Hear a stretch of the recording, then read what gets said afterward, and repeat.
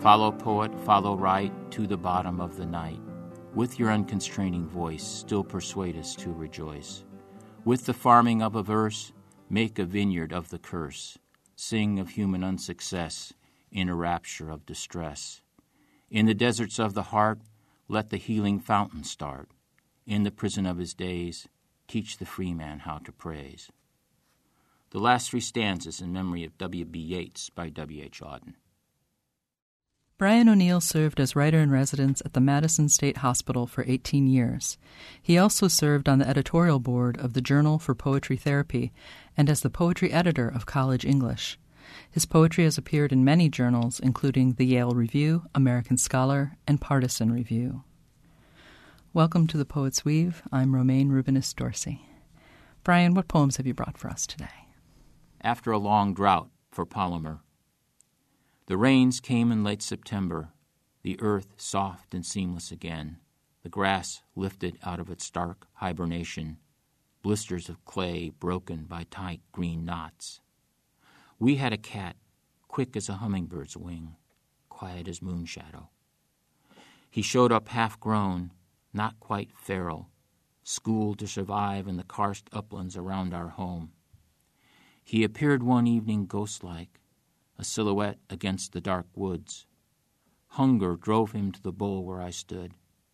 In our small circle of light, he stretched balanced on his hind legs so that his head just reached my fingers, brushing to and fro, and then back to the bowl, over and over again, his dance between hunger and loneliness.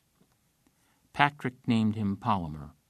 He was small for a fighter, a 10-pound tube of muscle who gave no quarter and ran off everything, cats, dogs, and even deer. He was not satisfied with a lap, but would crawl up your chest and insinuate his head under your chin, where he was perfectly happy. He relished moths on summer nights and caught them in porch light in acrobatic leaps. I suspect it's what he lived on his early months.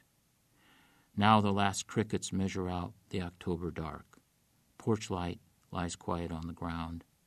Leaves roll across the yard unattended.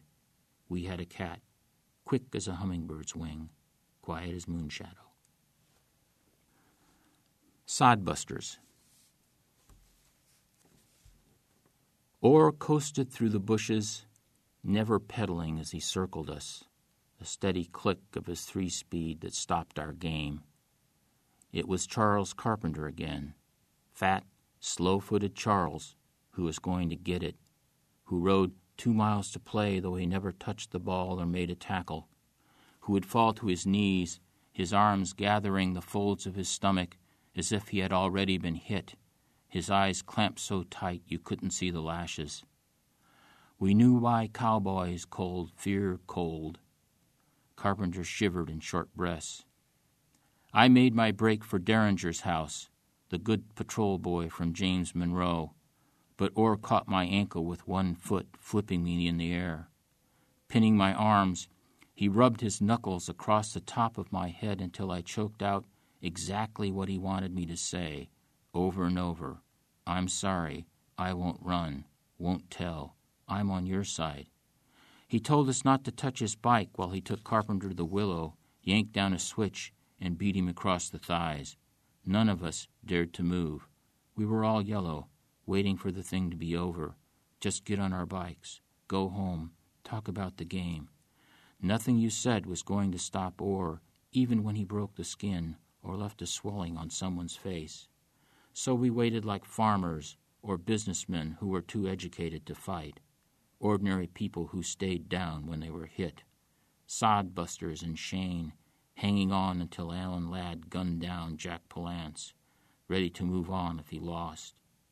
Carpenter took his time wiping off the smear of sweat and dirt until his cheeks were raw and faintly pink again.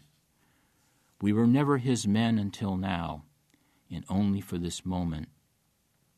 So he surveyed the whole situation, his own steaming breath, the men just home from work raking leaves along the gutter until the street lights suddenly flared on, and he couldn't think of a damn thing to say, and neither could we.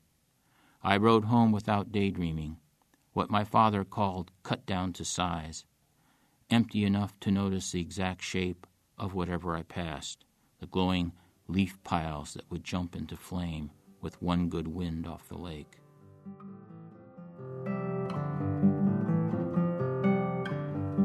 You've been listening to the poems of Brian O'Neill on The Poet's Weave. I'm Romaine Rubinas-Dorsey.